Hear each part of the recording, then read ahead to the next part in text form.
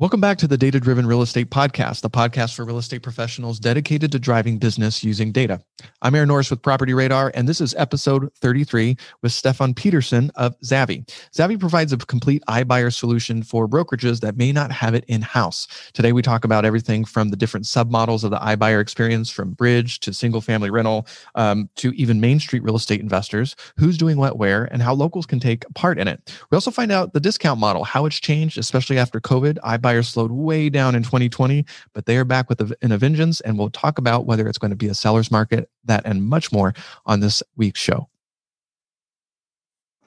All right, Stefan, thank you so much for joining us. I have been a huge fan of the iBuyer concept for a number of years and think it's here to stay. And so let's start with Zavy. Who and what is Zavy? Yeah, so Zavy, we provide a white label software platform, an enterprise software platform. And we sell this mainly to large brokerages, a few teams as well, but we've really focused on large brokerages across the country.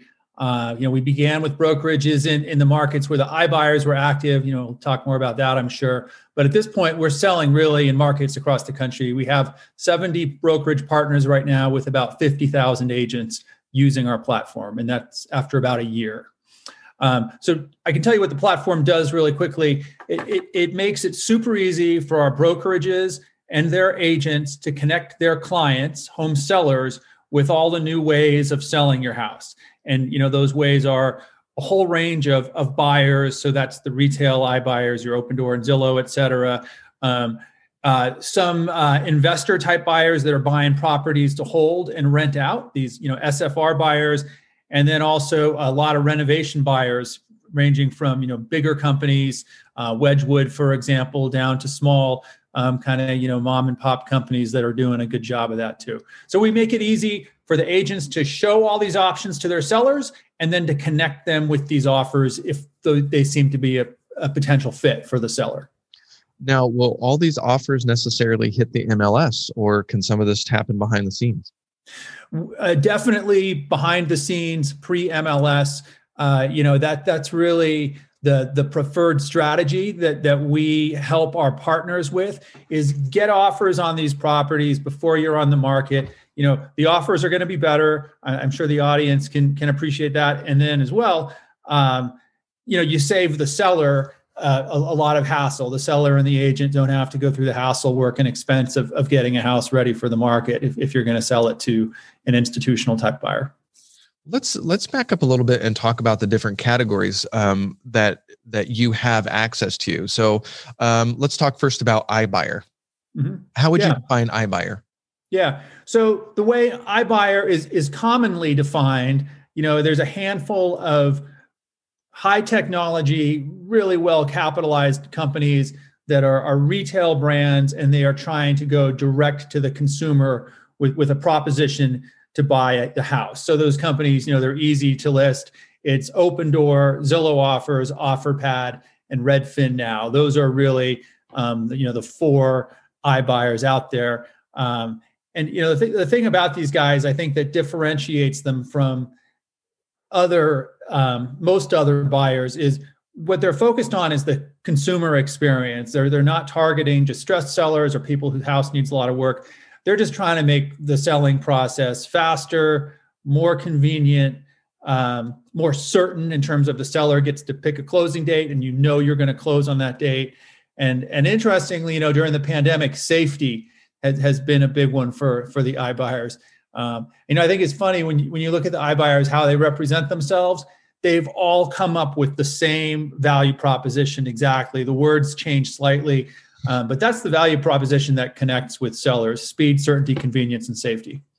Yeah, if you've never sort of seen what offers look like from these iBuyers in the Property Radar community, I have digital ads, and as a property owner in Florida and California, I get hit up by them often. Specifically, Opendoor spends a heck of a lot of money on direct mail.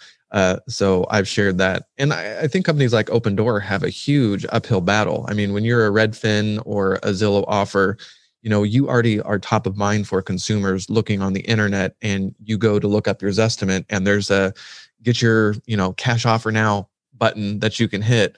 So they're in the top 15 most visited real estate sites, where Opendoor, maybe the IPO will put them a little bit more on the map, but it's not top of mind for consumers. So I see how much money they're having to spend in every market that they operate in. I'm just like, wow, that's a lot of money. Yeah, definitely customer acquisition for any of the iBuyers, including Zillow. It's just brutal. I mean, for sure, Zillow has a massive advantage there, but that's really their challenge is, for Zillow, not so much getting people to the site, but getting offers requested and accepted. That funnel for the iBuyers. The conversion rate from offer presented to offer accepted is small, kind of like 5% down to 3%. So that's a lot they're spending. And I know we'll cover all the different categories on the website. I definitely want to chat a little bit about what these categories, how you identify them, are, what they're doing and what they're not doing. So I'd love to chat with you about what I've been experiencing, what they're doing here in California, and maybe you can confirm or deny my suspicions. So it's definitely changed. Like OfferPad in California has completely disappeared. And I really saw what they were doing several years ago. They were one of the first ones in my market, and they weren't afraid of going after the heavy rehabs. And they did a beautiful job and went all the way to the staging, even in markets like the Inland Empire, which are considered like a lower dollar amount. Mm-hmm. They disappeared. And as we progressed into 2019, it was very clear. I make fun sort of on a play, the We Buy Ugly Houses brand, the HomeVestors brand. I say they've really turned more into the We Buy Easy houses, where it's not unusual for me to see them take on a house and be in and out in a couple of months whenever possible. And you're lucky to get new paint and carpet, and forget about painting the outside. And on the inside, if you get a new brushed nickel pole, that's a rehab for them. Am I seeing it wrong? So I don't think you are. I should say, where we're coming from with this is less focus on the rehab properties, more focus on what consumers in general are asking for. But I definitely agree. OfferPad specifically has sort of retrenched some of the markets they're working in. So a little less in California, a little more in some other markets. All of the iBuyers, by the way, last year bought a lot fewer houses than they did in 2019. Yes. They were down for the full year about 60% year. So if it feels to you like the iBuyers kind of went away, well, they did, because they kind of went on pause in the early part of COVID. But they're coming back pretty quickly now. Yeah, I've seen that. They've really ramped up. I have a chart in front of me of the data, and they're ramping up they're close to where they were, in, let's see, August of last year, finally, 2019. So they are slowly starting to pick up. Yeah. But I did want to make one other point about that in terms of, you mentioned HomeVestors, like We Buy Easy houses. One thing we do see is, many of the renovation type operators, and definitely the bigger ones like HomeVestors, they have, I would say, adjusted their marketing to be a little more similar to the iBuyers. They're not emphasizing so much get a cash offer, close really fast, need cash, call us. It's more, hey, we can make this easier and a better experience for you. And I think that's working. That's my take on it. And it's important to know from, both realtor and real estate investors what they are and are not, what they aren't doing, because as an example, they're not going after projects with people problems or super heavy repairs.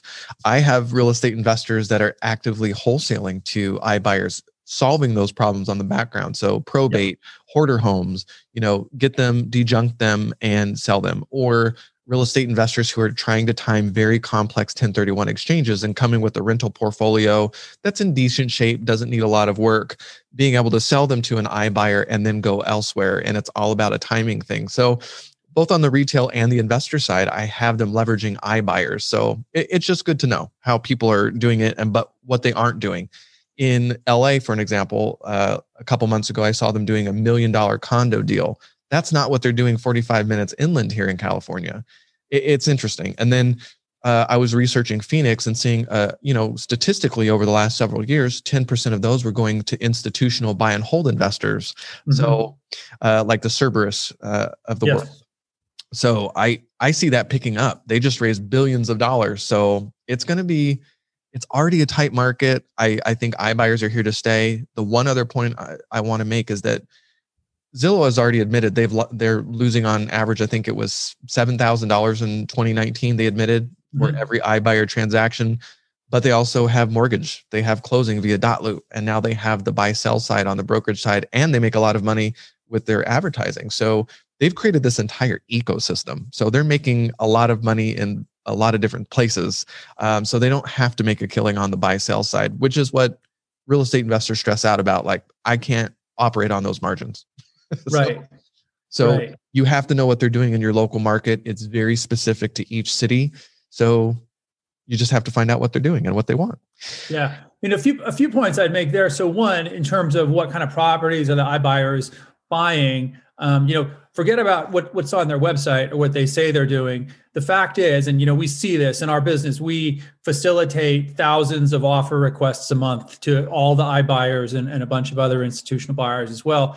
And the fact is, they adjust their buy box for the market and even for the individual specific opportunity. So we see 7-figure iBuyer offers in Southern California all the time, condos and other types of properties.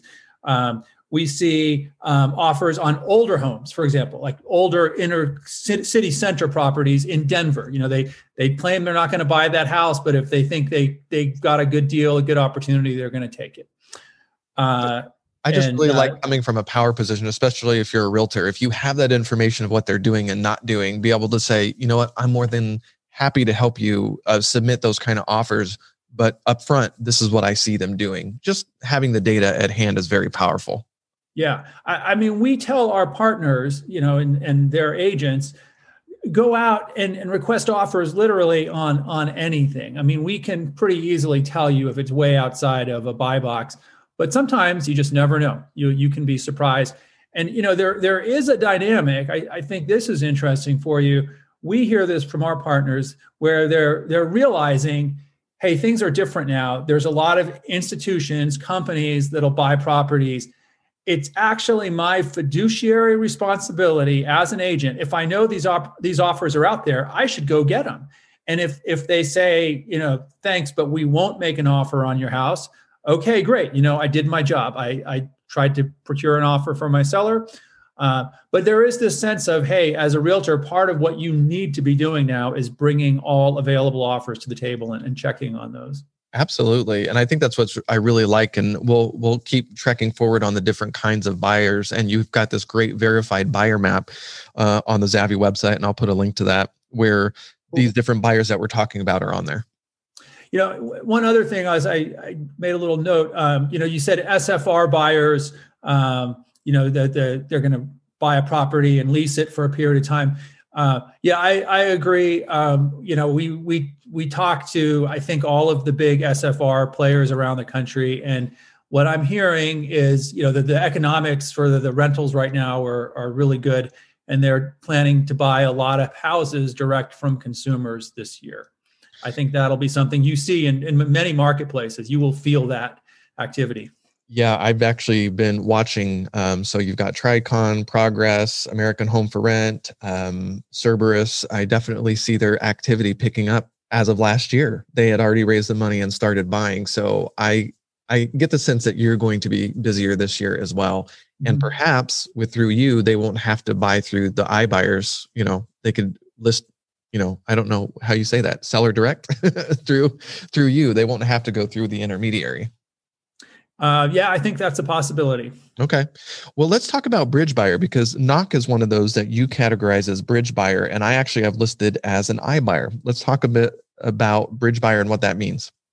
Yeah. So the Knock program, let's say up front, it's a little bit complicated. In fact, in the earlier days, I would say it was confusing, but they really retooled it in the last, I don't know, maybe 9 months. And it really is sort of a bridge program. So the way it works is as a seller, you go to Knock, you're going to buy a house, but first you got to sell your house. It's a huge problem for sellers, especially in tight inventory market. So what Knock will do is if you qualify and the house you want to buy qualifies with them, they will buy that house for you. You will move into that house. Then Knock is going to sell your old house on the open market. So for that, you'll pay a small service fee, and I don't know exactly what it is for Knock, but it's kind of like 1% to 2%, and then you're going to pay your realtor. So this keeps the realtor involved. You're going to pay the realtor when you buy your new house and when you list and sell your old house. You're going to get market price on your resale. Knock throws in some allowance to renovate, prepare for preps and repairs for your old house, and then you pay that out of the closing. I think Knock, just based on what consumers and our partners tell us, the newer program is working really well. And I think bridge programs, others are similar to Knock. I don't know if we want to talk about Easy Knock, which is in a lawsuit with Knock just for fun, but these programs are all pretty similar in what they aim to do. They let somebody buy before they sell. They're all getting incredible traction right now, and I think they're a fixture in this landscape to stay. Yeah, I agree. I was confused as well on Easy Knock. I could understand why there is a a lawsuit there. Yeah, Easy Knock is going to be easier, right? So, yeah, we're waiting for Hard Knock. That's the one we've been looking for, Hard Knock to launch, but it hasn't happened yet. Exactly. Well, it's good to know, and I know Compass, and there's other real estate brands. Realogy just announced their version of iBuyer. I forget which way they decided to go. We're working on them getting on the show. Keller Williams have been threatening. Do you have any insights into those major brands and how they plan to approach this model? Well, so with Realogy, it's RealSure, and that's in collaboration with Home Partners of America. I think that program has also changed a lot. I think they may have done sort of a soft launch, got some feedback from the market, and then they've retooled it as much more of a bridge type program. Seems like overall a very smart and strong offering to me. And we don't have it on any of our partners' platforms yet. For our Realogy partners, we're really looking forward to that. So yeah, I'll definitely listen to your podcast when you have them on. The other ones you mentioned, I'm not aware of what Compass is doing with iBuyers. If you know something about it. No, Compass had done sort of the bridge financing where they gave you an allowance to repair. And what's interesting, based on the market, you might not even have to do that much in repairs. So theirs isn't an iBuyer model. There's more of a renovation assist. Gotcha. So in Zavy world, we categorize all those programs as concierge. So Compass definitely an innovator there, and like Zoomcasa, Curbio is another. I think along with the bridge financing solution, which is it's not a loan. We got to be clear; these are not bridge loans. This is a fintech solution where they buy a house. The concierge or these renovation allowance deals are also getting a lot of traction in the marketplace. We have a partner, big company out in Boston, Jack Conway, just launched their Zavy platform yesterday, featuring their in-house concierge program. And they're getting a lot of conversion on that. It's helping them win listings and just do more business. It's a driver. A lot of these for brokerages, keep in mind is collaborating with iBuyers, using bridge programs, concierge programs. It's really a catalyst that you may not convert somebody on to those programs every time, but if you don't convert them, say for your bridge program, you still want a listing and you're still going to sell a house. Right. It's just being able to offer whatever best suits their needs. You have something to offer them, whether it's speed or it's just important to know. Big point to pull it back a level. We say this all the time in Zavy. Consumers, what they want, they want optionality. They want to know all of everything that's available, right? So this is, what the internet has done to people. You want to go to one website and see every hotel and every flight you could take. So they want to see all their options, and they have no patience for somebody who's not going to bring them all options because it's a waste of time. So optionality is one. And secondly, they really want one button, so to speak, right? You got one button on your phone, will do anything that phone can do. You start it, it's always the same. You push one button and away you go. people want one button to access all their options. So, we definitely, keep that idea central at Zavy, because that's what we do. We're one place, one process to get every option from iBuyers to Bridge to, a whole range of other renovation SFR type buyers as well. Yeah, let's keep walking down this map. I'm literally referencing your verified buyer map page. And so the next category we've covered the standard iBuyer, the Bridge buyer, and now let's cover single family rental buyers and what that is and some of the key players in the space. Yeah. Key players in the space. You recounted many of the big ones. There are others, and I think I don't want to mention names because I'm under NDAs with a few of them. Oh, okay. So I'm just going to say there's a bunch of SFR buyers out there that are, they're big, professional, well-capitalized companies, and there may be a way that they can work with Zavy. I'd say a few that we have on the platform now. Roofstock is on the platform at this time, for example. But Swift Home is another, based in Chicago. The way we really see it is whether you're an SFR buyer or you're a retail iBuyer, from the consumer's point of view, you're another option to buy their house. Their buy boxes are a little different, which, by the way, is cool for consumers because not everybody. There's always in many markets you got a buyer for every type of property at this point. But they're making strong offers. Their economics are different because they buy on yield, and that actually makes them super competitive relative to the iBuyers and even the open market in some cases. What's really interesting about that concept is that, legislation recently here in California used the Wall Street Institutional as reasons we need to change our foreclosure laws. And they used really bad data to start, SB 1079 for those in California who were paying attention.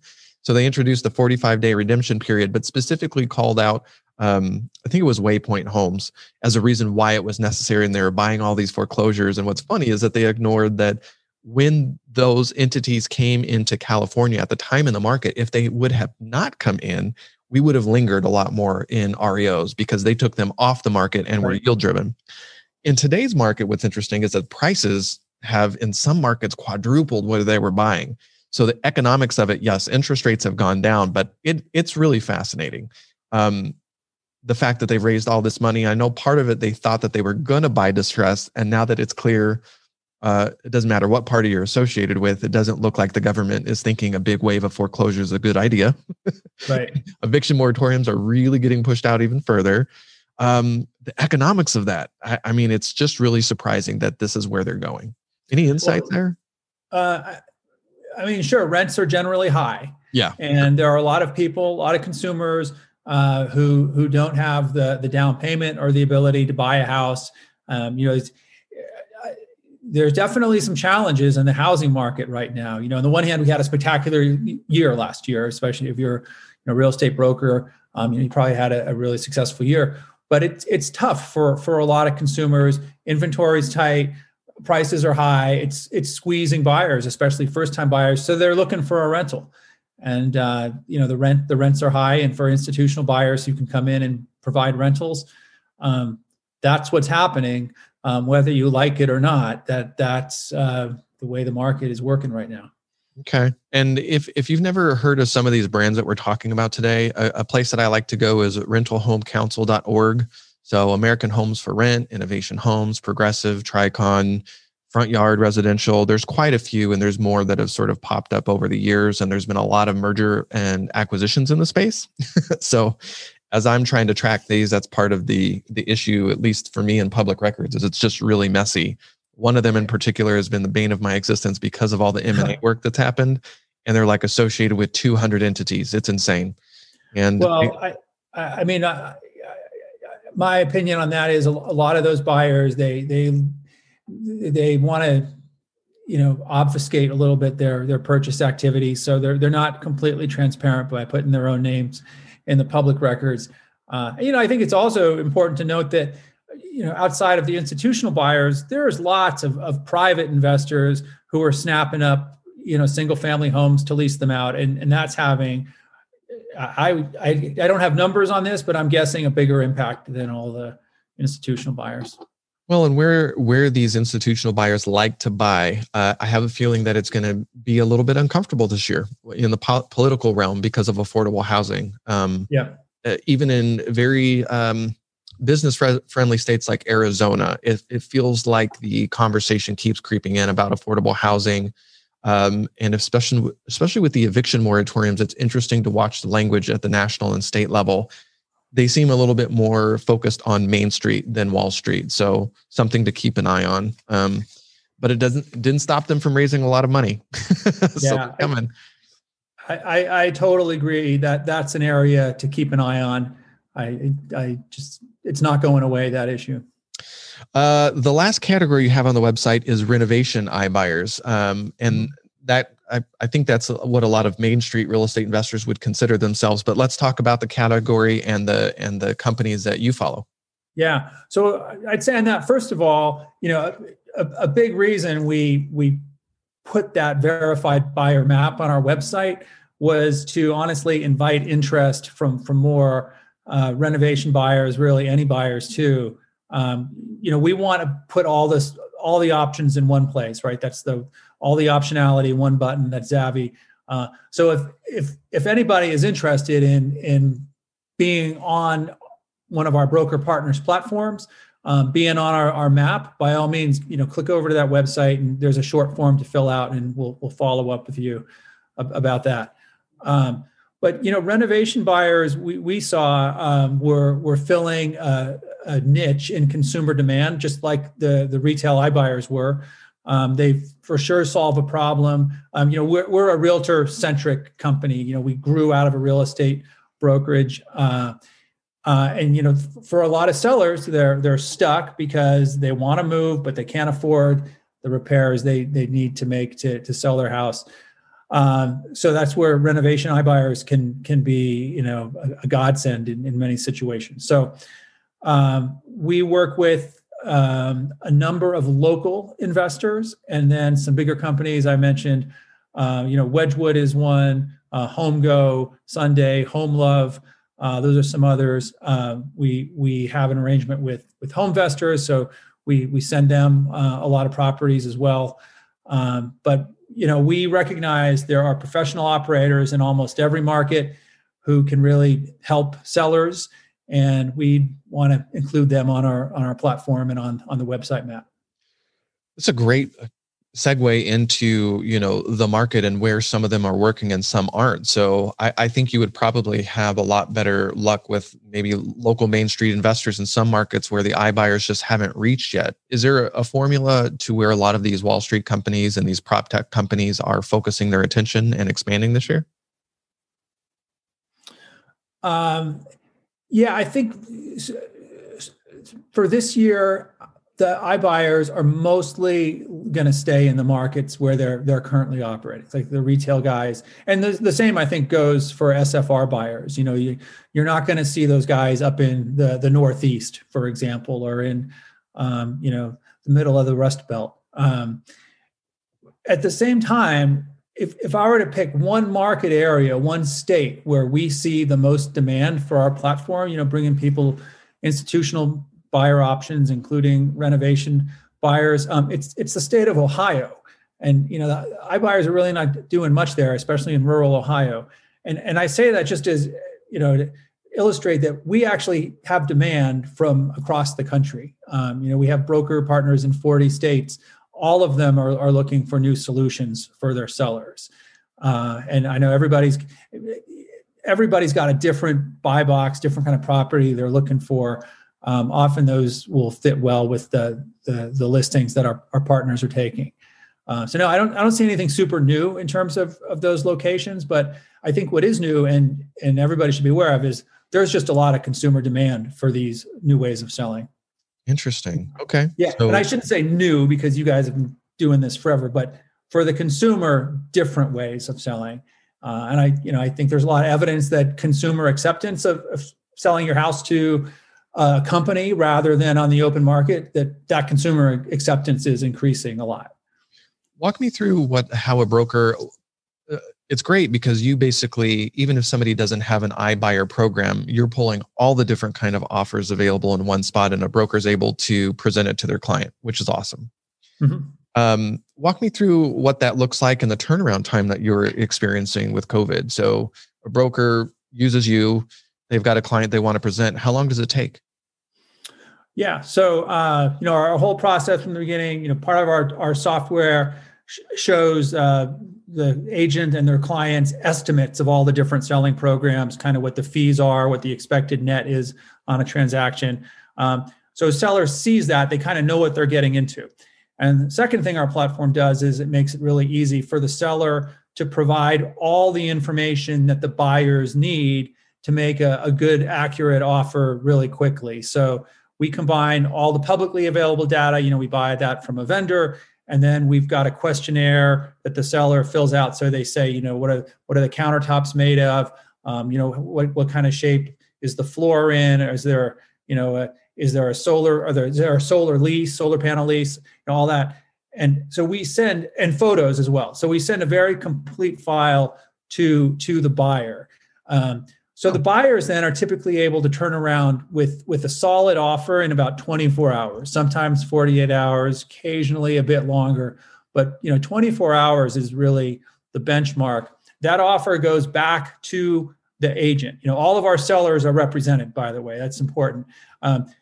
Having the agent is a big plus for the buyers because you get pull through with an agent. The agent is doing the work, keeping things going. They want to earn a commission.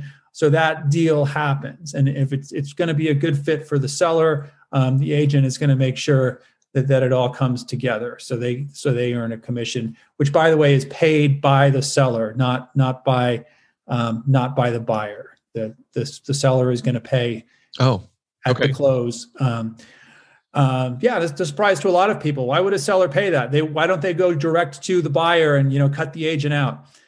They could if they weren't under a listing agreement, but even without it, they just don't, because honestly, sellers appreciate the work the realtor does. They understand the value and they compensate agents for it. That's what we've seen at Zavvy. So anyway, those offers from the buyer go direct to the listing agent. The listing agent can then have a conversation with the seller about what's the best option to choose. And, then from there, it's a regular transaction. And honestly, we kind of move to the background because we kind of fill the top of the funnel. We get this process started, but then, we don't need to be involved in the deal itself. You're getting to see a lot of really interesting data from all these different buyers. Can you share a little bit of the discount that maybe these different categories are looking at and the kind of inventory that they're interested in? Yeah. So a couple of things I can definitely share there. One, and this is about the iBuyers, really, right? I should be upfront. This is about iBuyers, not so much the renovation guys. Those economics are way harder for us to peel back. And right. But I think what we see from the iBuyers is actually relevant for everybody here, because over the last year, I kind of say even mid 2019 through the end of 2020, the iBuyer offers were progressively becoming less competitive. And so in 2019, this is a good stat for you if you didn't know, iBuyers were buying at almost 99% of the market price, and on average, right? So obviously some offers were low, some were even above market, but on average, iBuyers were paying 99%. And I do my analysis on that. Mike Del Prete, if you follow him, he does his analysis. We both got almost the same number. So I think, you can hang your hat on that. Then, starting in last year, those numbers really started to decrease, and they wound up more like 95%, which might still sound like a good offer, but that's a lot of money. You think 4% or so. So it was becoming more expensive to sell to an iBuyer, basically. Yet the incidence, the conversion rate of a seller accepting an offer from an iBuyer has been going up and up and up. So offers getting worse, acceptance going up. Why would that happen? And especially, why would that happen in a strong seller's market when you can put your house, on the open market and sell it really fast and, for a top dollar? So the answer is people are just looking for the iBuyer benefits, speed, convenience, certainty, all of that. They're looking for a better experience. That's why people are doing it. And you also see, for example, with iBuyer offers, the prep and repairs charges have been steadily increasing over the last year, from about 3% on average up to more like 4% last year. So that's a 25% gain over the course of about. Sellers don't seem to care. They're relatively insensitive. Because I don't think what you see in public records on the MLS, the sales price is what was paid for the home, but there's credits, right, on the buyer side. So you're saying a 5% discount, sort of like a fee for them to take it on, and then an additional 3 to 4% as a prep repair fee to get the house ready. So the way I break it down like this, you're right now on average, the iBuyers are about a 5% discount to the market. They are charging a service fee of 5% for Opendoor, kind of 7% for OfferPad and Zillow, and then a prep and repairs, which the seller is not going to know about until after they've accepted an initial offer and are a little bit down the road. And that is averaging about 4% right now. Okay. And on the open market, prep and repairs is averaging 1 to 1.5%. So you are going to probably spend more on prep and repairs if you sell your house to an iBuyer than you would on the open market. Again, though, sellers do not seem to mind. They are accepting more and more iBuyer offers, and then I got to say this: it's the stat that cannot be ignored, should not be ignored. Sellers who go to an iBuyer and complete a deal, they love it. Customer satisfaction for iBuyers, which we measure, we've been doing that for a year and a half, has increased steadily from, I think, 8.7 out of 10 to last quarter, they broke through 9 out of 10. And anecdotally, we see a lot of comments, oh, it was an expensive transaction. I wish it was a little cheaper, but it was great. I love it. 9, 10 out of 10. Yeah.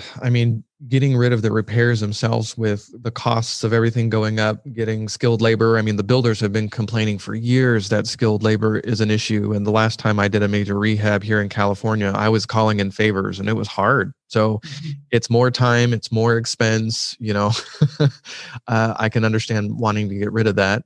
The whole sales process is stressful. And if you're going into another transaction, trying to move, there's a lot of emotional data to look at why people would be considering to do this. But this is the used car model just on real estate. I really don't see this going away. This is not going away, and it's only going to get better. We had in December, we had Dotloop. So Zillow's Dotloop, their closing platform. And a couple weeks before that, I was on the webinar for Notarize, the remote online notary. So where we're going with the transaction, this is just the future and the expectation of a consumer, especially the digital first generation. Our industry just has some catch up to do. Shame on us so I'm excited that your platform comes along and allows brokers and agents to have access to this, even if their in-house team doesn't have their own proprietary model. So I think that's really important. So you must be getting great feedback from locals. Yeah, yes. We've been successful. We've been working on Zavvy for a while now, and the reason we're finding some success now is because there is increasing consumer demand for these new ways of selling. Have a company buy your house easier, all the stuff we've talked about. That's being translated through real estate agents and brokerages. The sellers are saying, "Hey, I heard in Phoenix, you can sell your house. All these companies, can't I do that here in Columbus, Ohio?" Mm-hmm. And they're saying, well, kind of, sort of, but, and then they're calling us at Zavvy saying, what can you guys do for us? We've heard your platform brings all these options. So I'd say, the iBuyers are right. There's a lot of demand for this. The bridge people are taking a very different tack, which has some advantages. I think what you're going to see in the coming year, I'll make a really bold prediction. It's probably going to be a seller's market, the same way it is now, in which case you're going to have a few sellers who are going to want to work with an iBuyer because they're just going to want to get the cash and they feel like they need to sell quickly with certainty so they can go and buy a new house. Or they're going to work with Bridge so they can sell before they buy, or buy before they sell, excuse me. So yeah, seller's market, that's what's going to happen. But in case it's a buyer's market, people are going to love the iBuyers because now I have a guaranteed way to sell my house. It's really a heads I win, tails you lose situation for the iBuyers and other solutions. And I think they're only going to get stronger. A fun fact is in 2020, they sold about 60% fewer houses than they did the year before. And yet their enterprise values, so this is what Wall Street thinks they're doing, their enterprise values went up 153%. So 60% down, not a good year if you're in real estate. On the other hand, 150% up in your actual money that's in the bank. That's an amazing year. So they're going to keep doing more of what they've been doing. I agree. My best friend lives in LA, and we chatted. He's finally going to jump off the fence and buy a home. And they were so excited. They saw one that they really liked this weekend, only to call the agent Monday. First thing Monday, over 12 offers. Yeah. So you're right. It's going to be a scalding hot seller's market again. And I just think this gets rid of those contingencies and the fear of, the laundry list of 30 pages of things that you've got to fix. There's definitely some benefits here. So here's a great soundbite from, one of our broker partners. He told his agents, he said, hey, what if you had a magic wand so all of your sellers could go ahead and buy their next house now before they've sold their current house, and they'd be a cash buyer, contingency free on that purchase? What if you had that magic wand as an agent? Do you think you'd win more listings and sell more listings and represent more buyers? Well, guess what? That magic wand is a bridge program that you can get through our platform, or you just get it on your own too. Here's another great soundbite since we're on it. Different brokers said, most agents, they go to a listing appointment, they bring a CMA, a comparative market analysis. They bring a CMA, but my agents, they bring offers. They bring cash offers to that listing appointment. And who's going to win? I think that's the future of real estate. That's the modern agent, the modern brokerage. I think these are all trends that we see happening, and it's not going to sweep the country 100% overnight, but definitely the movement is afoot. What's really great? This solves a pain point for realtors. There's nothing worse than meeting with a seller and they're just like, that duck border and the amazing, ridiculous tile I put in my master bathroom, it's worth so much more. Where if you're able to come to the table with all these offers, other people are delivering the bad news. So you as an agent come to the table with real offers saying, this is the base price. If I list it, this is what I think I can give you, but you already know you have multiple offers right here that you can take right now, but it beats them up on price, which I really, really like. So, and sometimes they get a great offer that they accept, sometimes, and people will sell to institutional buyers for all kinds of reasons. They get a great offer. They've got to buy their next house. They need to go move across the country, whatever. These solutions really make sense for a lot of people. And I'm most excited about the excuse me, the hybrid model. I'm waiting for Keller Williams and the Realogy brands to really launch, because I just think that local boots on the ground over and over again, it seems like no matter the demographic, they really want somebody to walk them through. So I think the agent just has to sort of really work on their value proposition. And I'm just really excited about them launching in the market. Do you see them having any disadvantages that you guys have talked about? I think they potentially have advantages. I think that's a really smart model, kind of the hybrid brokerage, where you've got agents and you've got something like a bridge program or an iBuyer program built into your brokerage. I can say that definitely has potential, because we see some of our partners doing exactly that. And they didn't start off with, oh, we're going to be a hybrid brokerage, we've got a new idea. They said, hey, we run a successful real estate brokerage. We've already got mortgage in-house. Maybe we should buy a few of these houses. We can, Zillow can buy a house. We can buy a house. We can bring offers to the listing appointment too. So they're doing that. And then they're realizing, gosh, it's not that much of a leap to go from, providing a mortgage to providing a bridge program. So I think that we're in the earliest days of this, and it's probably too early to call it a trend, but we do see brokerages, established brokerages, reverse engineering their way to become hybrid brokerages. And my guess is, in a lot of ways, those companies, they have an edge over the upstarts because, they've been doing it. They've got experienced agents who've got huge client spheres. They're known and trusted in their markets. I've often thought, and actually I've seen this in Denver. I'm based in Boulder, and we have a lot of contacts around Boulder, Denver.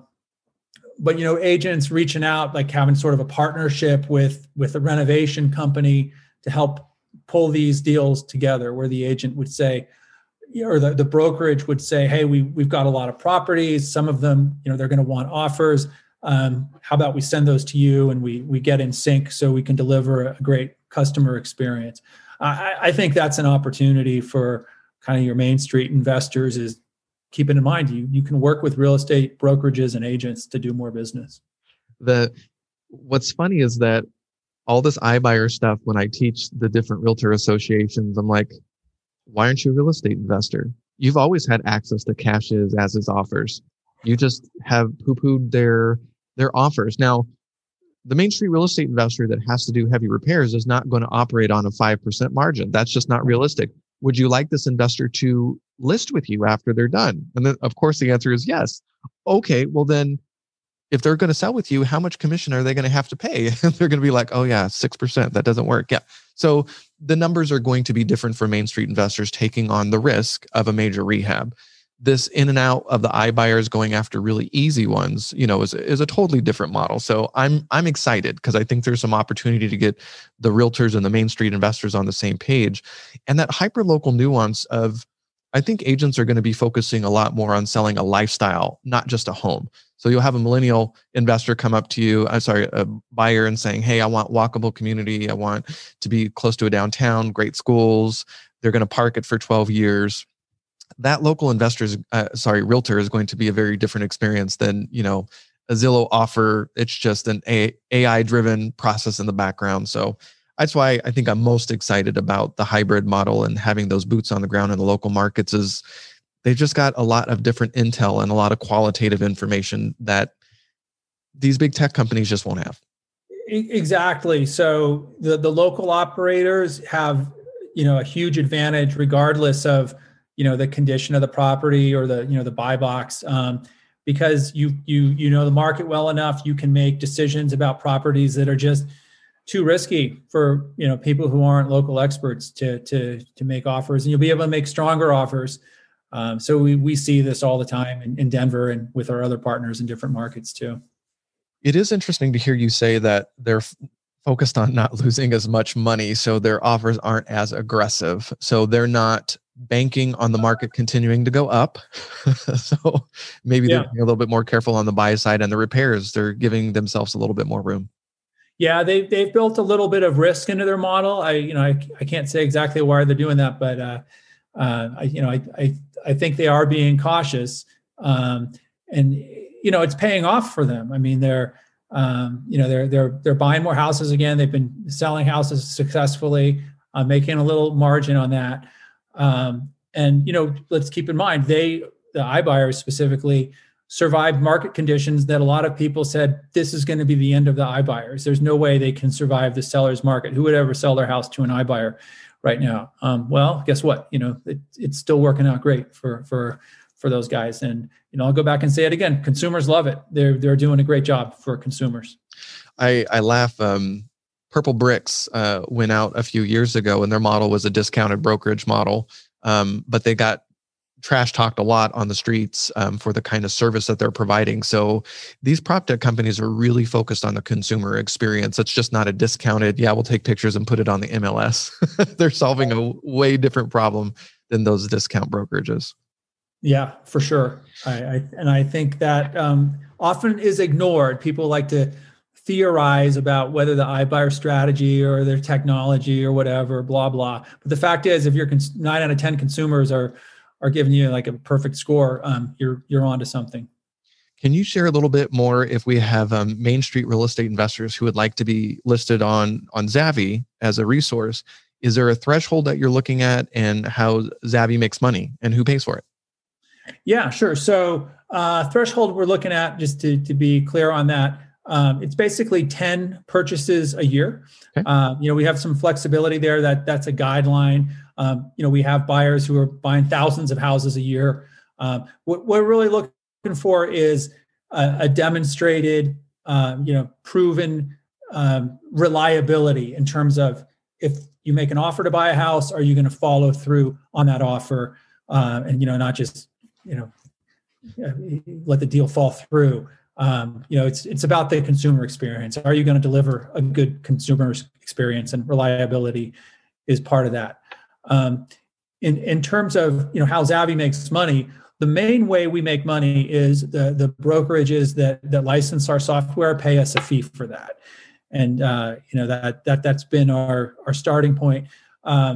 We do, however, in many cases, and increasingly, we are getting a referral fee from some of the buyers on our site. That fee ranges from like 75 to 150 basis points. We don't require this, but we do think it's a win-win-win when we get that lined up, because really it results in, we share that fee with the brokerage. So the brokerage now has an incentive to promote the buyer. It could be you as the buyer. So the brokerage has a little upside. Zavvy gets a little upside, and you're still getting a cost of acquisition that works for you. So that is a possibility, and we find we're getting more deal flow when we have those arrangements in place. But to be clear, there is no cost to sign up. There's no cost to get started. What really makes the gears turn at Zavvy is deal flow. That's what makes us valuable to our partners. So you're actively looking. You're not necessarily only operating on markets where the iBuyers are active. You're willing to consider secondary and tertiary markets. Yeah, absolutely. In fact, that's really where we have more need. I mean, if you're a high performing Main Street buyer up in say Maine, for example, or anywhere in Ohio, Chicago, jump on our website right now and sign up. We'd love to talk to you, because we are looking for more options in those markets. Excellent. Well, is there anything else that we should be watching out for in 2021? It's going to be another big year for real estate generally. So, I think hopefully it's a little smoother experience than last year, but it's going to be a busy year. I think there's opportunity if you keep in mind that consumers increasingly want to sell their house to a company not on the open market. They're looking for those options. They have more confidence in those options. Agents are bringing them those options. I think I'd say for the Main Street community, the number one thing I see is if you can, the more consumer friendly you can make yourself in terms of your marketing and the experience you provide, I think the more successful you're going to be, rather than just as a pure you've got a problem, your house has got a problem, I can solve it kind of fixer. I think the consumer experience is going to become more and more important. Yeah, I'm looking at some of the Biden administration's thoughts on potential programs like the $15,000 first-time program or forgiving college debt. I'm like, oh no, we've got fuel being added to the fire that we don't need on the demand side right now. So save it for when we really need it. Yeah, I'm like, I don't know how we're going to keep up with this demand. And then you've got all these institutional buyers that have raised all this money that they want to buy. I'm like, oh boy, here we go. So I'm going to fall in your court. I think it's going to definitely be a seller's market in 2021. I will make sure to post. Go ahead. I would say the last thing is, people have been talking about technology changing real estate for a long time. It kind of has been happening. I've been doing this real estate and tech for 20 years. But now it's really happening. It's gone all the way down to the listing, and there's just so much money coming in that the industry is really changing. And embrace tech. I mean, whatever it is, whether it's Zavvy or something else, maybe it's something we haven't seen yet, but it's going to change the business more than it already has. Is there any other technology in the real estate space or adjacent arenas that you're watching and pretty excited about? Oh boy, blockchain, generally speaking, I think is actually a really big deal. But do I stay up late at night thinking about it? No. I mean, we definitely have our hands full with all the new selling options. There's a few models out there, kind of like fractional ownership, like buy a part of a house, sell a part of your house. I think those are really interesting. I think the lease to own programs are going to continue to get traction. So that's like, Home Partners of America, among many others. I think, if I was to mention one area, I think stuff on the buy side. Zavvy's been very focused on sellers, but there's a lot of innovation coming that is going to help address that imbalance of it's really hard for many people to buy. I think there's going to be some cool solutions coming out to help those buyers. Is there any specific companies you can mention that you've got your eye on? Well, let's see. Divvy is one. Unison is another. There's a few besides those, but those are two that come to mind. I know of Divvy, so apparently I need to plug in a little bit more on that because I agree. I see my friends trying to buy homes right now, and they're like, "How do I get my offer accepted?" I'm like, "You have to get your ducks in a row, and it might be time to work with a realtor that specializes in off market and going after inventory that." Nobody else knows about right now because it's going to a realtor who's familiar with all these tools and options, and that's what modern agents do. Most agents are not keeping up with this stuff.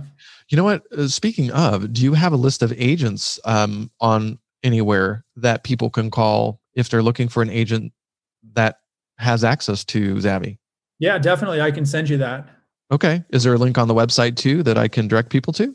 If you go to the website, there is on the homepage, a list of many of our partners, but I don't think it's complete. Okay. But, I'll just send you a list of all our partners. That's probably the best way to do it. Perfect. All right. I will make sure to optimize all the links on all the shows when this goes up. And I just really appreciate your time. I love this stuff. Yeah, this is fun. And great talking with you. Good to meet you too. I think we'll be in touch as we go forward. I think, we've probably got some cool info to share. Deal. Thank you for listening to the Data Driven Real Estate Podcast. You can find show notes and links to some of the resources mentioned in the show at datadrivenrealestate.com. Click that Join the Community, and you'll be forwarded to the Property Radar community where you can ask questions about the current show and even see upcoming guests and ask questions there. We'd love to engage with you in the community, so check it out. Please don't forget to like, favorite, subscribe, and share on your favorite platform where you're listening to the show. It helps us out a great deal. Thanks for listening, and we'll see you next week.